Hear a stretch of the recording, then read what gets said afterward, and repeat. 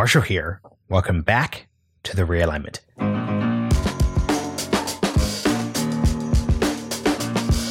Before we get into the episode, if you'd like to support The Realignment monetarily and get access to exclusive content, you could either support our Supercast or you could subscribe to the Realignment newsletter on Substack.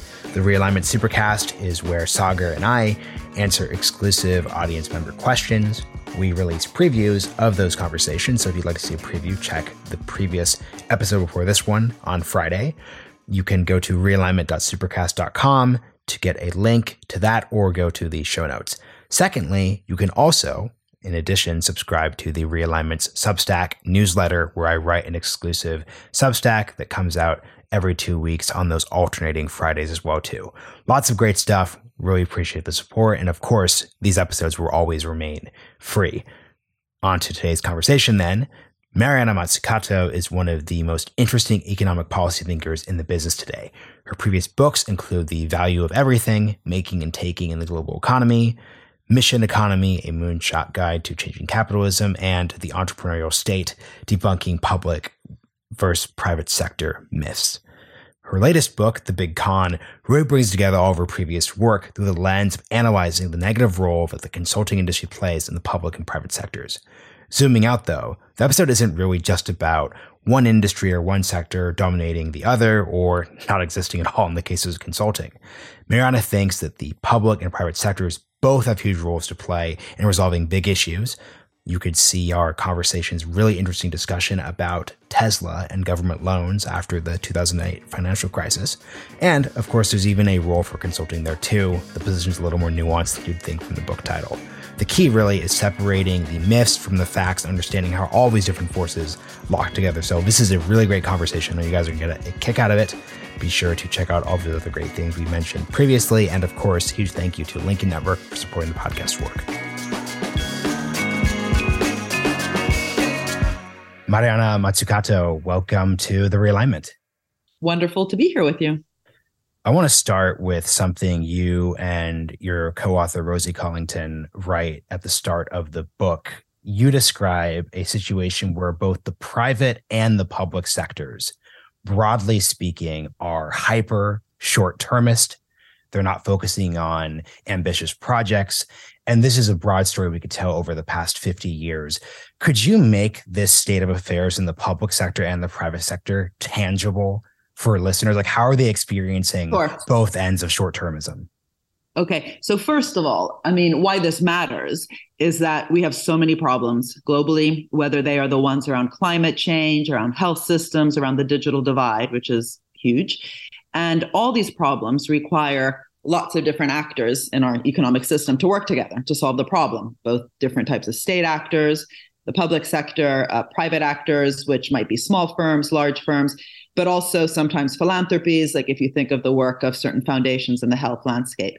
And the real question is, A, are they well governed individually? And B, do they know how to work together? And that's what I've been talking about actually for some time in my other books as well, that I think that we've gotten stuck in thinking that the role of the public sector at best can fix market failures. This is how economists try to sound smart, market failure theory. So the idea that, for example, when you have too little private sector investment in something, whether it's a defense system or clean water, basic research and development, the public sector should fill the gap of that problem. Or if the private sector is doing something bad like pollution, the public sector should tax it away by correcting for what's called negative externalities.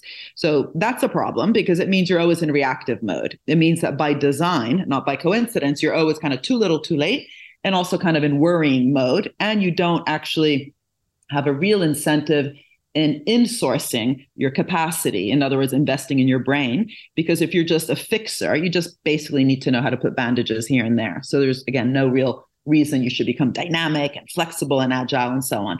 And the private sector is, worried about its quarterly profits. It's trying to maximize its shares. It's why we have this obscene amount of money being spent on areas like share buybacks. Over $6 trillion, that's 12 zeros, have been spent in the last 10 years by large companies, including Pfizer, Exxon, just buying back their shares to boost their stock prices, stock options, and executive pay. Now, some companies maybe do less of that, If you look at Apple under Steve Jobs, actually they reinvested most of their profits back into design and production. Not surprisingly, under Steve Jobs is when we got most of the innovation in Apple.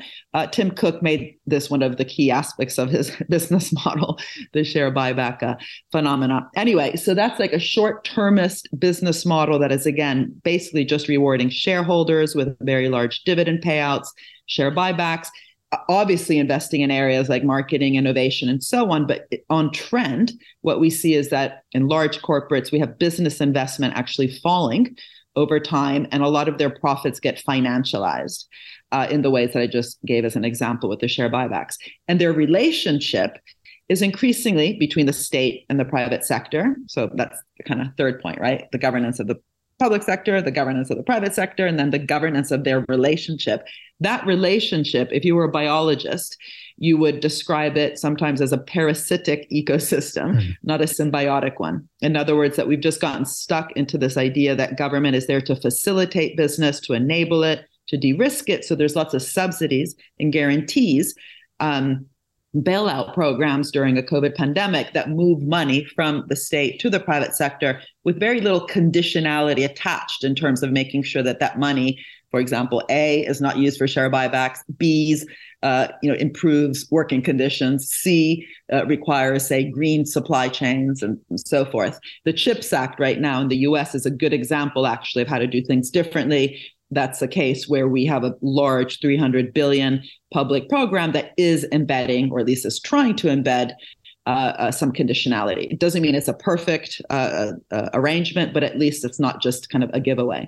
And what the book suggests, and sorry, interrupt me when you want, because I can just... No, this is an amazing summary. So please keep going. It's the format. Sorry. As you can tell, I care about this stuff.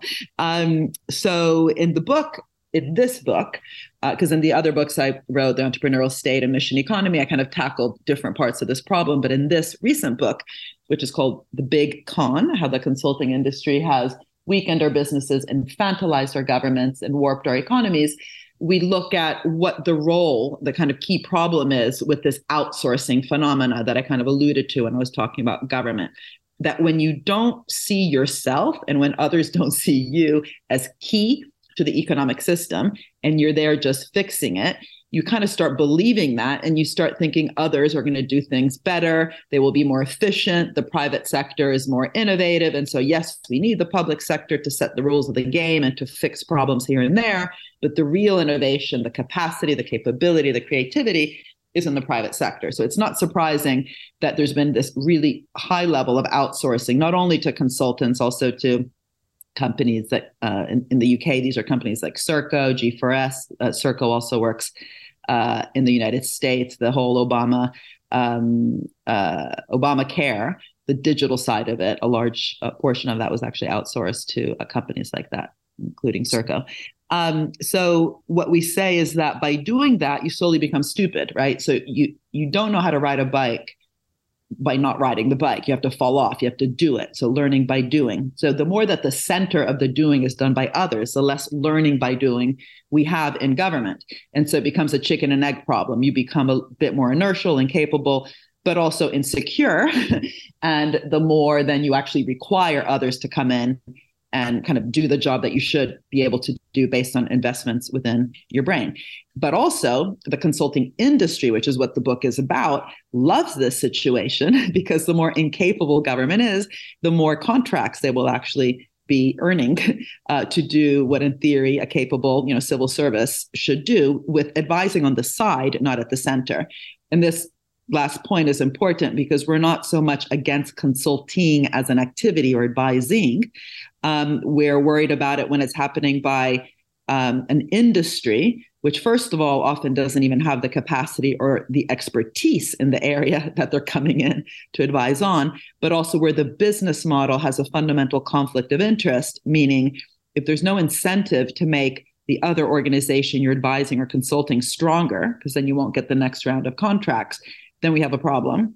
And second, if it's not transparent who you're working for beyond that organization, you might actually also be damaging democracy because citizens should know whether the same consulting company that is advising a government on, say, climate change is also advising all the fossil fuel companies on how to make, even greater profits with their existing business model.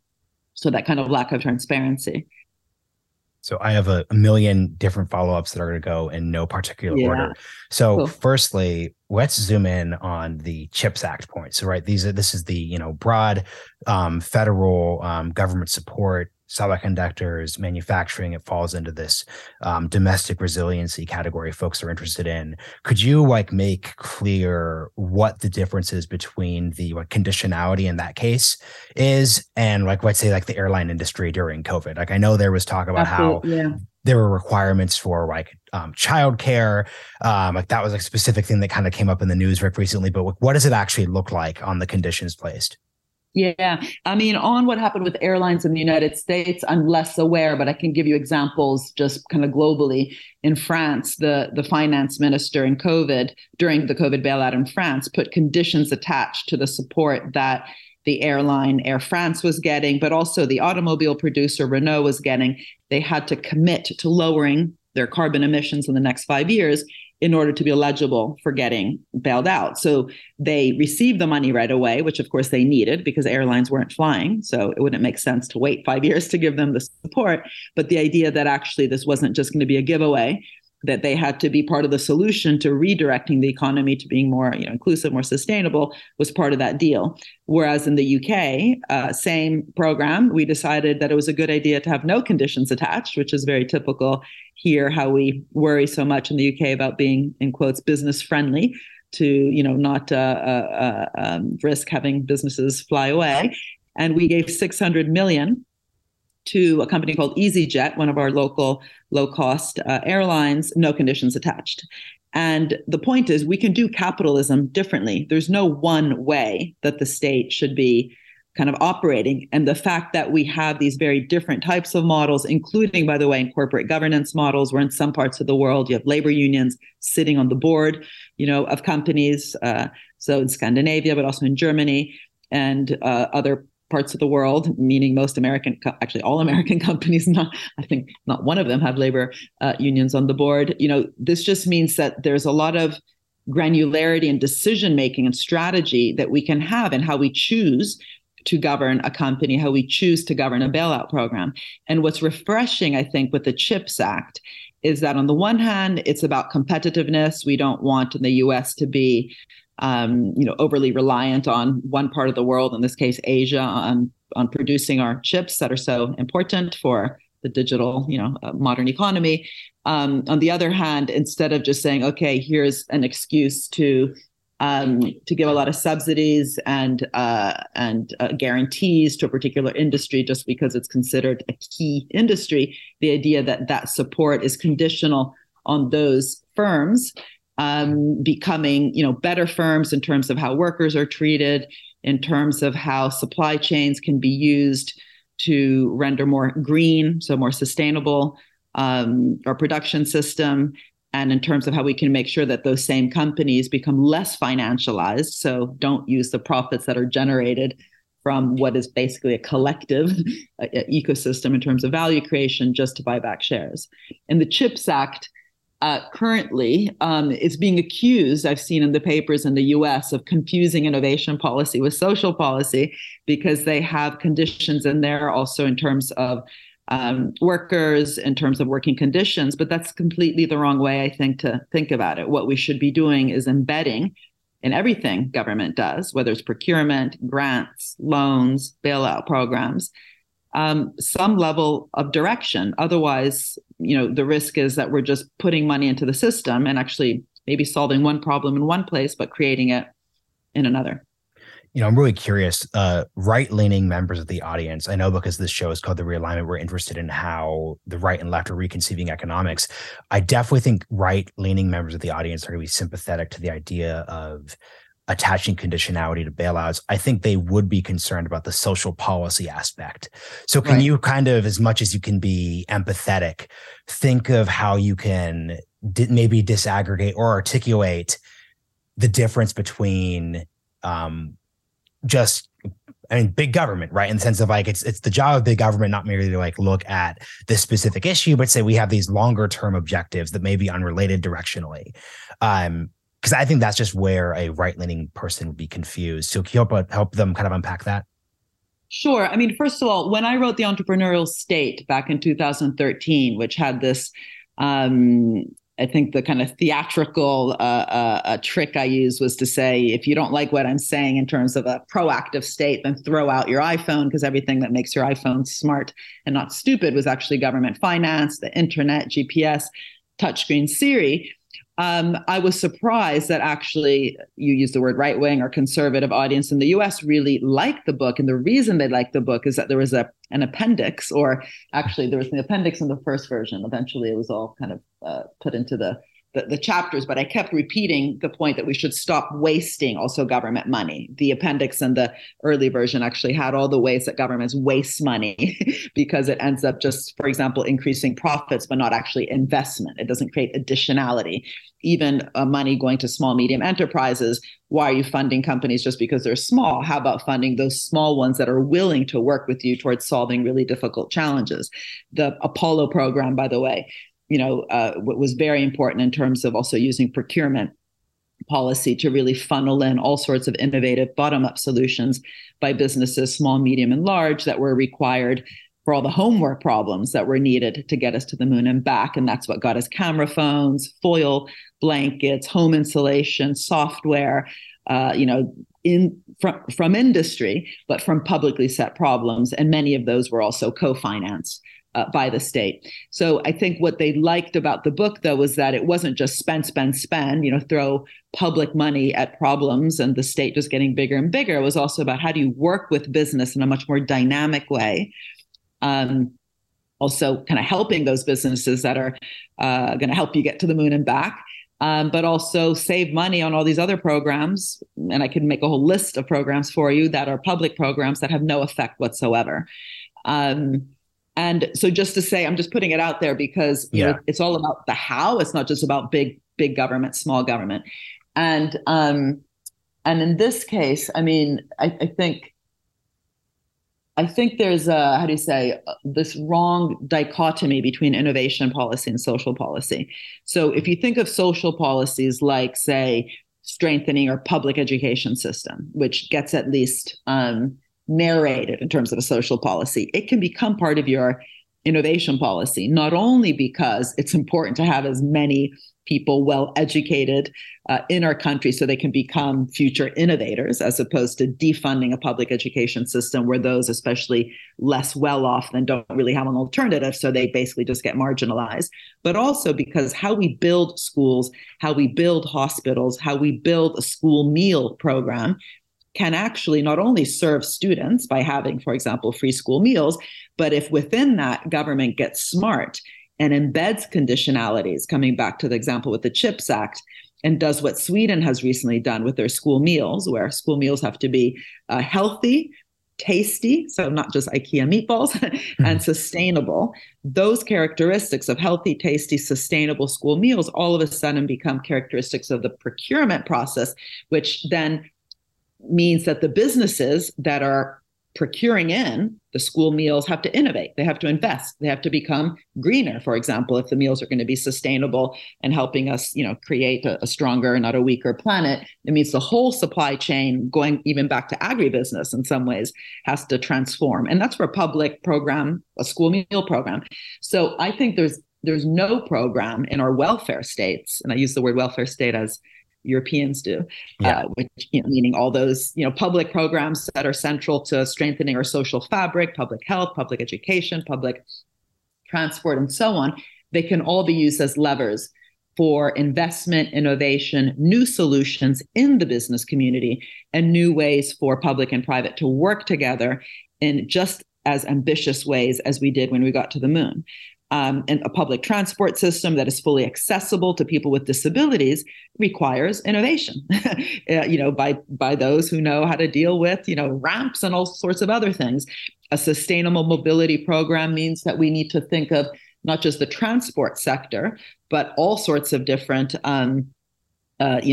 sectors, including those who are creating the new materials for construction of those transport systems.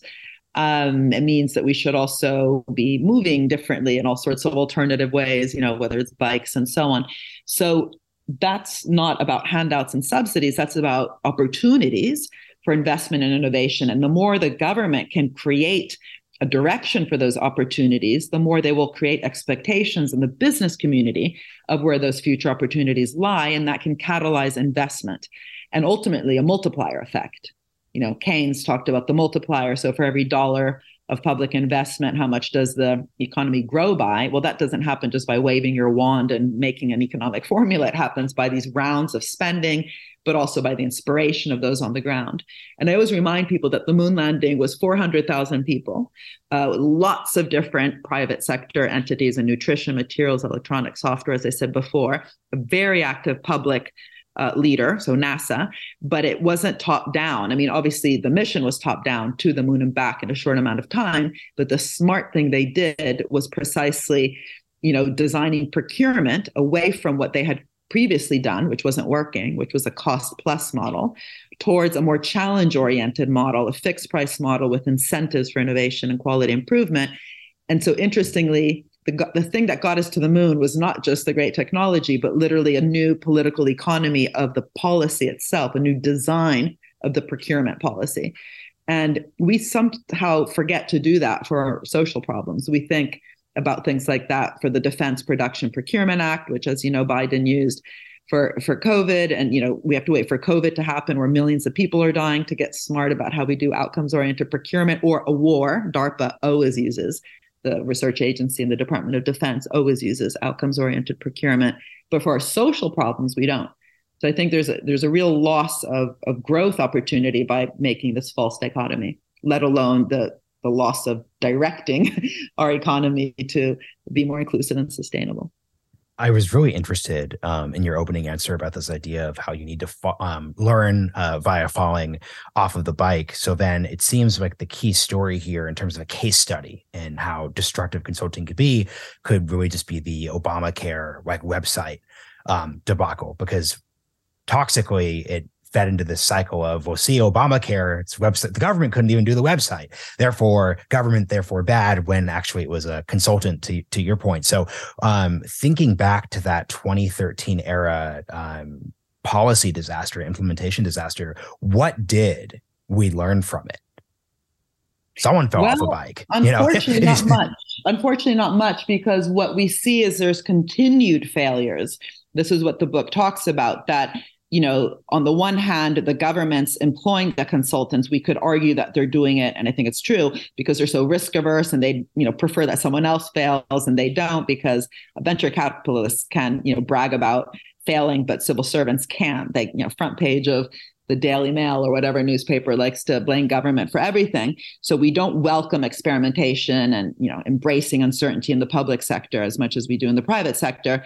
But having said that, when the consulting companies failed, they're actually not really held accountable.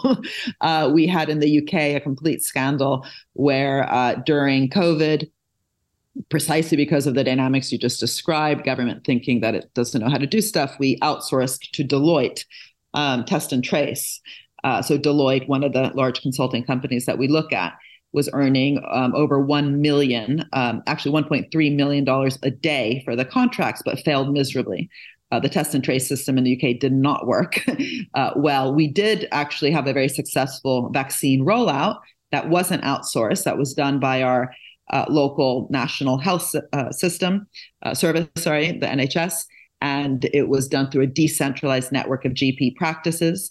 And did we learn the lesson from that? Are we funding more today and making, investing in-house in the capabilities of our NHS workers? No, they're all on strike on the streets because they're being underpaid and under-resourced.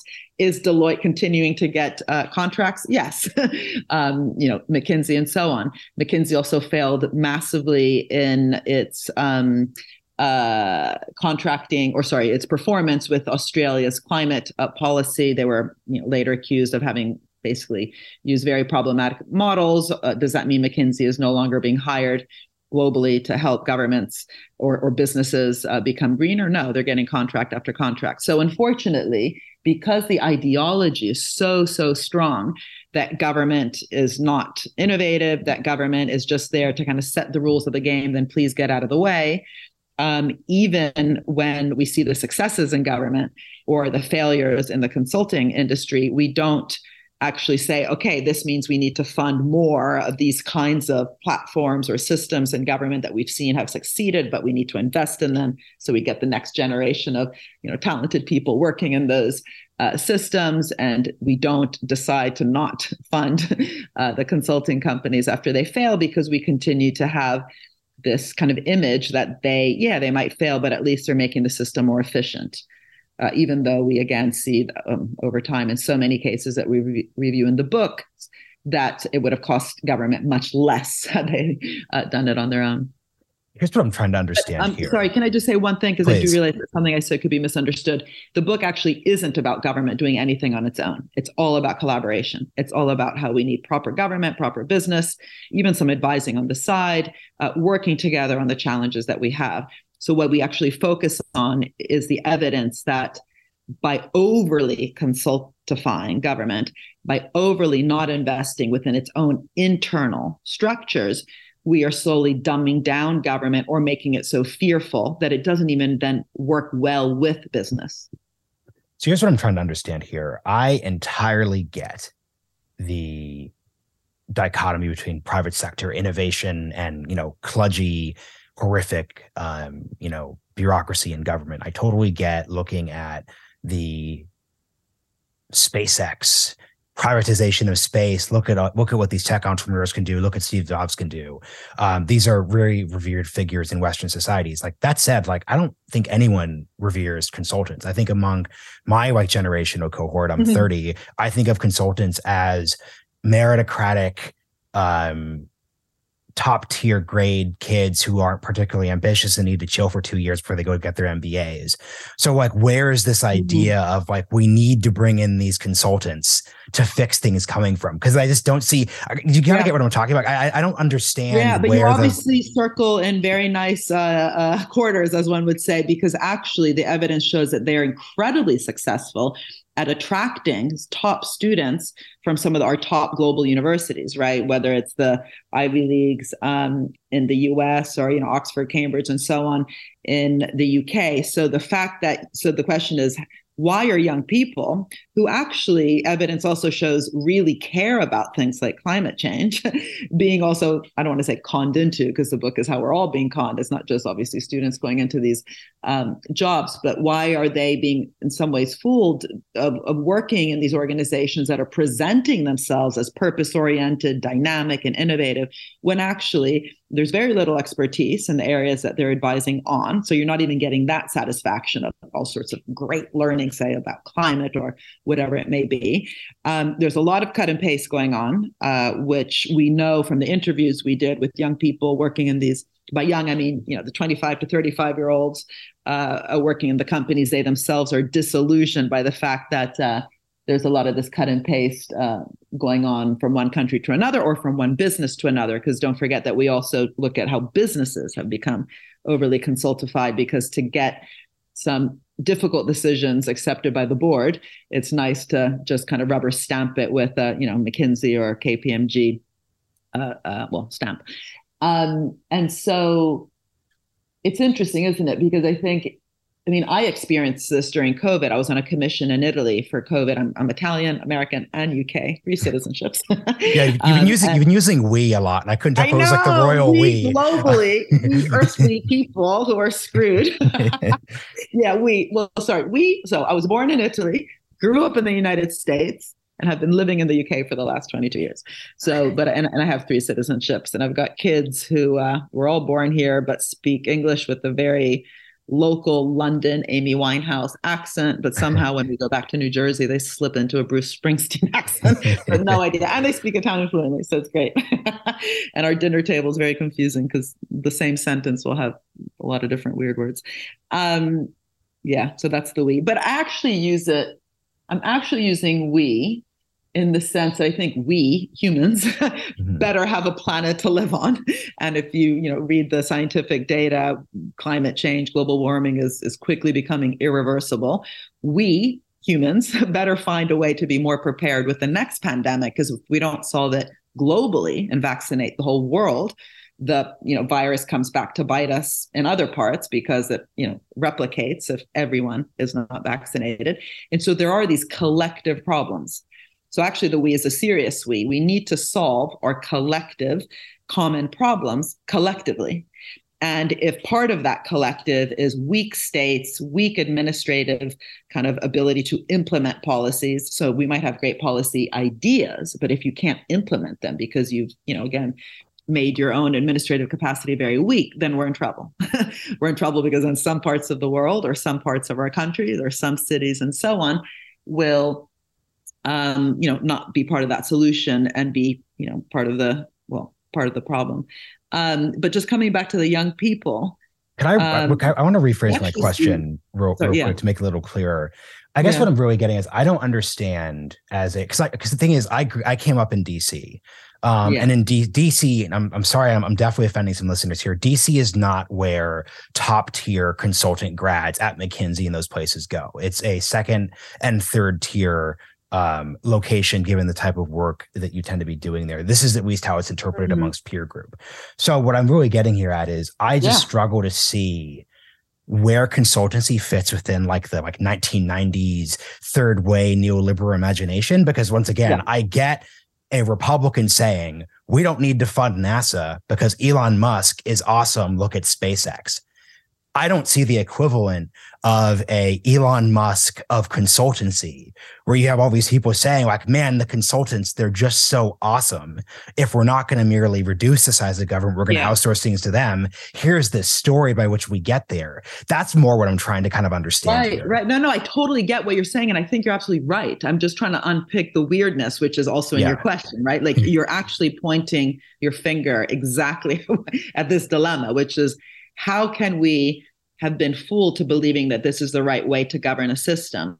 And, just coming back to your point about DC for a second, I often point to the fact that after the financial crisis, when the US, unlike Europe, decided to have a proper stimulus program, so $800 billion, and it was supposed to be green directed, and Obama was quite clear about the green bit. It then didn't happen, the whole Tea Party stuff, the fights, whatever, but it was quite an ambitious program while we were doing austerity in Europe. And it's not a coincidence that Steve Chu, a Nobel Prize winning physicist, agreed to become the head of the Department of Energy. So you have a Nobel Prize winning physicist deciding to leave Stanford to become a civil servant. And that's because what Obama was talking about was really ambitious. And it was an honor for someone to, leave a top university, Nobel Prize winning guy, and to become a civil servant, not paid, as much as you would be going to, top companies and so on, but it was an honor. And so the more we dismiss the role of government, the less we're actually making it an honor to work in government or exciting to work in government, because you're not allowed to do anything exciting but just fix stuff. So that, of course, affects the talent pool. And I'm not saying that we don't have smart, intelligent people in government. We do. And often they're heroes because they are on lower pays than they could get in McKinsey, Google, Goldman Sachs. And they are, I genuinely believe, many civil servants that truly go to government because they believe in public purpose. But the more we dismantle what government institutions are for, or constantly blame them, like even in the NASA SpaceX example, where so much evidence that that Elon Musk would not have been able to do what he's doing today without those early investments, like the Tesla guaranteed loan, which, by the way, was the same amount of money that Solyndra got, but everyone remembers Solyndra and forgets that Tesla was part of that same portfolio. Actually, my audience is young enough that no one remembers Solyndra. It's a very 2009 controversy. Could you, because it's actually a very important story of how this works. I always go off on tangents, but I'm sure you'll bring me back. But sure, I've actually written quite a bit about this. So in that same period that I just mentioned, when Steve Chu comes in, runs the DOE, one of the first things they did was also to set up ARPA-E. So as I mentioned before, DARPA funded the internet. The idea that if we were going to have a green revolution in the US, we also needed the equivalent institution for energy. So ARPA-E.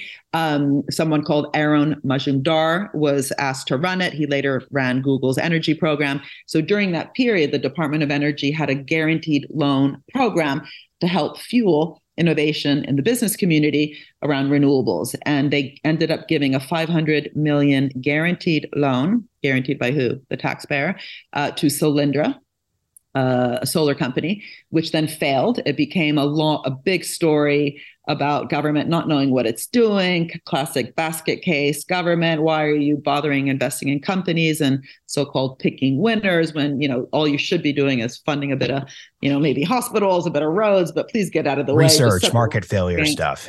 Yeah, exactly. All the market failure stuff.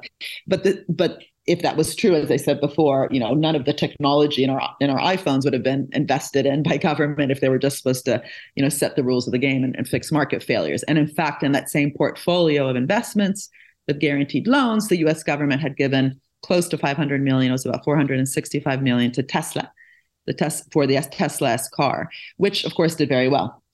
And everyone believes that was a pure Elon Musk, success. So first there's that issue, which is why is it that when government fails, big stories get written up about it. When it succeeds, we pretend it's a private sector success. But on top of that, the real dysfunctionality of that program, I think, was that how it was set up was that the government said to basically Elon Musk, if you don't pay back the loan, we want 3 million shares in your company. Now, why would you want 3 million shares in a crappy company that doesn't pay back its loan? What they should have said is if you pay back your loan, which they did in 2013, the loan was taken out in 2009, we get 3 million shares. The price per share went from 9 to 90 in that period. So that difference, 90 minus 9, multiplied by 3 million, would have more than paid back not only the Solyndra loan, but the next round of investment. But that's what I argue in the entrepreneurial state requires a whole new mindset, not about the state just picking sectors to fund, but picking a direction and then having a portfolio and being an investor of first resort, not nationalizing those companies. It's not that they should have owned Tesla, but getting a bit back. So, not just covering the downside, getting a bit back on the upside, using that in an innovation fund, which also, by the way, makes you less reliant if you believe that government requires taxes to fund stuff. There's a whole debate about that, but let's just pretend even within that narrative that you need that by having an innovation fund, which gets some of the upside back from those government investments. It also makes government more stable, right? That you don't have to have this boom bust kind of way of thinking in terms of their own budget. But so why was I talking about this? Yeah. Well, so that kind of idea, which by the way, in Israel is quite common. They have this thing called Yozma, which was a public investment, a public venture capital fund, critical to their own ability to create really dynamic startups. Or in Finland, they had a Citra public investment fund. These funds exist out there. These successes exist, like the, iPhone example that I gave. But we somehow haven't told stories about it. We also haven't learned from them because all these programs also have problems, right? So only by paying attention to something and admitting that it's there can we also learn how to do it better. That's why we have great business schools like Harvard Business School. All they do is case studies on the private sector, which is why we then get some great learnings from it. What actually happened in IBM in a particular decade? How did GM set up a multi-divisional company to resist inertia and bureaucracy? We believe that the private sector creates value, so we also invest in our own learning to understand what happened that was good, what happened that was bad, how can we do it better next time. With government, we're just stuck to thinking that big bureaucracies kind of suck, they're slow, they're inertial, so we need them to move around the paperwork, to regulate, to redistribute, to administer, but value creation is assumed to be just in the business sector. And so the bigger question I think is, why do businesses use consultants so much? That's a different answer. But why do governments use consultants so much? It's because the ideology that value creation is only in business has really, I think, dismantled the ability of government even to believe in itself. And you mentioned New Labor or the Third Way. We have a whole chapter in the book about that, because it's sort of anti-intuitive. When I say ideology, you might just think neoliberal or kind of conservative ideology. This was actually ideology also coming from the left, that with the kind of Tony Blair, Bill Clinton, Third Way idea that no, government is important. It's not the Thatcherite, Reaganite thing, but we need efficient government. We need net present value, cost benefit analysis. We need delivery teams. And they kind of took away what should have been a purpose-oriented and a public value-oriented way to kind of justify and evaluate government towards one that was basically based on private sector kind of delivery and static efficiency metrics.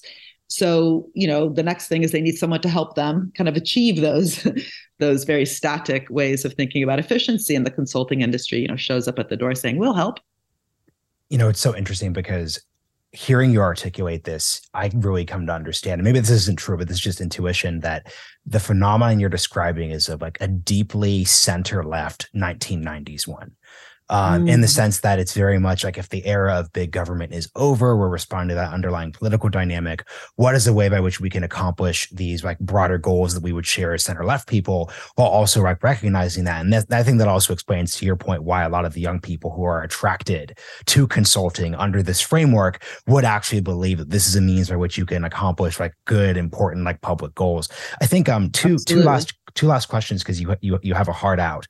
I'm fascinated by the true fact then that Solyndra and Tesla come out of basically the same bucket at a literal level. So It seemed to me the problem, and just I was first getting active in politics in 2009. So I just really remember how much Solyndra was like a battle flag of the Tea Party right. What would take off your political economist hat and just think about politics? How should governments discuss failure in the way that VCs talk about failure? Because, like, to your point, I've had Marc Andreessen on the show. I would never say, Marc Andreessen, you funded this one company in 2013. I should be and it failed. I should be skeptical of you now 10 years later. That'd be insane, because we have a framework that like VC is about making home runs, and you're not always going to like make the home run. What language? I mean, they brag about that. Yeah, every venture capitalist I talk about says, that was successful, but hey, to get there, I had to fail 8 or 9 times. And that's actually more or less a statistic. For every success, there's about 8 or 9 failures. But we allow it in the private sector. We don't allow it in the public sector. And we say, but that's because it's taxpayer money, that you're working with someone else's money. But it's like, hold on a second. If we go back to the point that all our problems require public and private investment, especially the big, wicked challenges of our time. Let's not forget, we've all signed up to the Sustainable Development Goals, those 17 goals that the UN, but every country has signed up to. How are we actually going to achieve them unless we experiment, unless we actually try new things? That whole idea of, again, using outcomes-oriented procurement, that's not easy. You need to try it. You might then learn how to, organize that better. And NASA itself, just coming back to the moon landing, because I wrote that book called Mission Economy, A Moonshot Guide to Changing Capitalism, they learned from their failure. The Apollo 1 program was a massive failure. 3 astronauts died, but they learned from that. And one of the things they learned on the back of that fatal day, when Gus Grissom, one of the astronauts, said, how are we going to get to the moon if we can't even talk between 2 or 3 buildings? Because those 3 astronauts, when they died in the lunar module, which blew up, and they died burned to death, they couldn't hear what was being said in Mission Control Room. So Gus Grissom was complaining about that. NASA learned from that failure and changed its bureaucracy. It was very siloed, very top down. The different departments weren't talking to each other. And that DARPA type, NASA type model of having these different project managers trusted with their kind of dynamic teams, but in constant communication with each other, is exactly what we don't have in our government bureaucracies, where you have all these, different departments of health, of the environment, of education that don't work together. They're, siloed. And we've just started to think that that's just normal. That's just how big bureaucracies are. But NASA learned from its failure and actually even changed its bureaucracy, let alone the kind of technological learning that we know we need in terms of that kind of riding the bike example.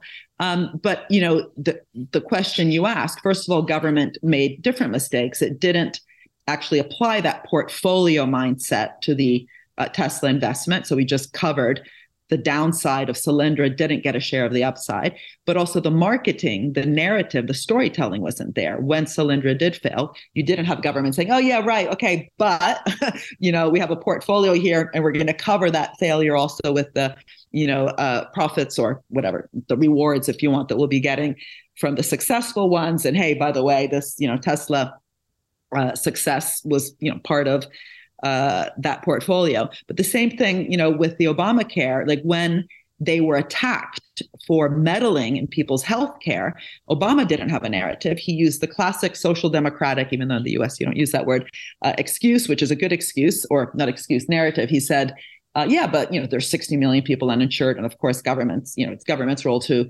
insure them. What he should have said is, What? Meddling? Where'd you get that word from? We created 75% of new molecular entities with priority rating, which are the most radical drugs, the ones that are actually new and not Me Too ones, through taxpayer-funded National Institute of Health financing. So just last year, $42 billion US dollars went towards drug innovation. The prices of those drugs don't reflect that. The intellectual property rights don't reflect that. So we've gotten used to governments just putting money in to fund drugs, medicines, and not make sure that the citizens actually have access to those drugs. In fact, many people in the US die not because they're sick, but because they can't access the drugs. So instead of just saying we need an insurance program to cover people to buy those drugs, he should have also said, and those drugs were co-created by us. So of course, if we're going to invest in those drugs, those medicines, we better make sure that government is truly purpose-oriented with that money and make sure that people who have also helped fund it have access to it. But that requires a co-creation narrative, not just a redistribution narrative. And that's one of my theses, and I've been going around to Latin America as well on this, that progressive governments need to get much more active and smart on talking about wealth creation and not just wealth redistribution. Because there's nothing to redistribute if you're not creating. And if the narrative of who's creating continues to be so siloed and ideological, then you're going to have a very hard time getting those smarter policies that socialize both risks and rewards. So you've got 2 minutes to your heart out. So I'll let you take this as long as you want to go. Let's just sum this all up. We've got a private sector, we have a public sector, and we have like a quasi-public, quasi-private consulting industry. What does the proper balance? Because once again, your point isn't that throw us all out. What does a proper balance between these three actors look like? Yeah. So first of all, they have to work together. I literally cannot think of any challenge. Think of the digital divide, reducing the digital divide to zero. So every young person in the future continues to have access to their human right to education during a lockdown, because there's going to be more viruses coming our way. That cannot be solved by one actor. So that's the first thing. The second thing is what each of one of those actors does, the public and the private, will be different, right? You might have a division of labor. Think of the climate challenges that we have. They're not all doing the same thing. But if that division of labor is not clear and you have one side just being asked to de-risk the other side, that's the problem. And if then you have an intermediary who's coming in and fueling off and benefiting from this problematic narrative that one side is a bit rubbish and all the creativity is another, that's a problem. So really, the solution is that both the public and private sector are needed. They both need to be smart and capable, so investing in their brains. And if we have advising, it should be on the sidelines, but by people who actually know what they're doing. So you need a climate expert. You might need, which, by the way, lots of climate experts consult, nurses consult, doctors consult, head teachers consult, right? But based on their, or academics consult based on their 20-year research on something. So really what we're talking about is an industry that has been consulting and making money from a fact that you have a very weak actor, often government, but also weak relationship between government and the private sector. And in the private sector, because they are so short-termist and financialized, a lot of these problematic practices, which we trace in the book, like downsizing in the 80s or the share buyback schemes, but also the sexy stuff today, like climate action, has to get then rubber stamped by the consultants in order for it to be accepted by the board, or to get by, say, the workers, who might just be told, oh, but this is the right thing to do because an outside expert told us it's the right thing to do.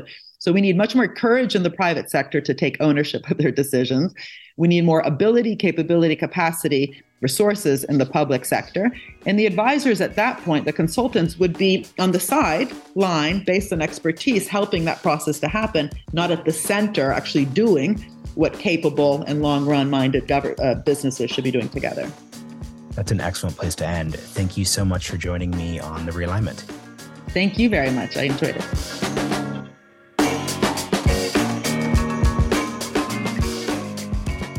Hope you enjoyed this episode. If you learned something, like the show's mission, or want to access our subscriber-exclusive Q&A, bonus episodes, and more, go to realignment.supercast.com and subscribe to our $5 a month, $50 a year, or $500 for a lifetime membership rates.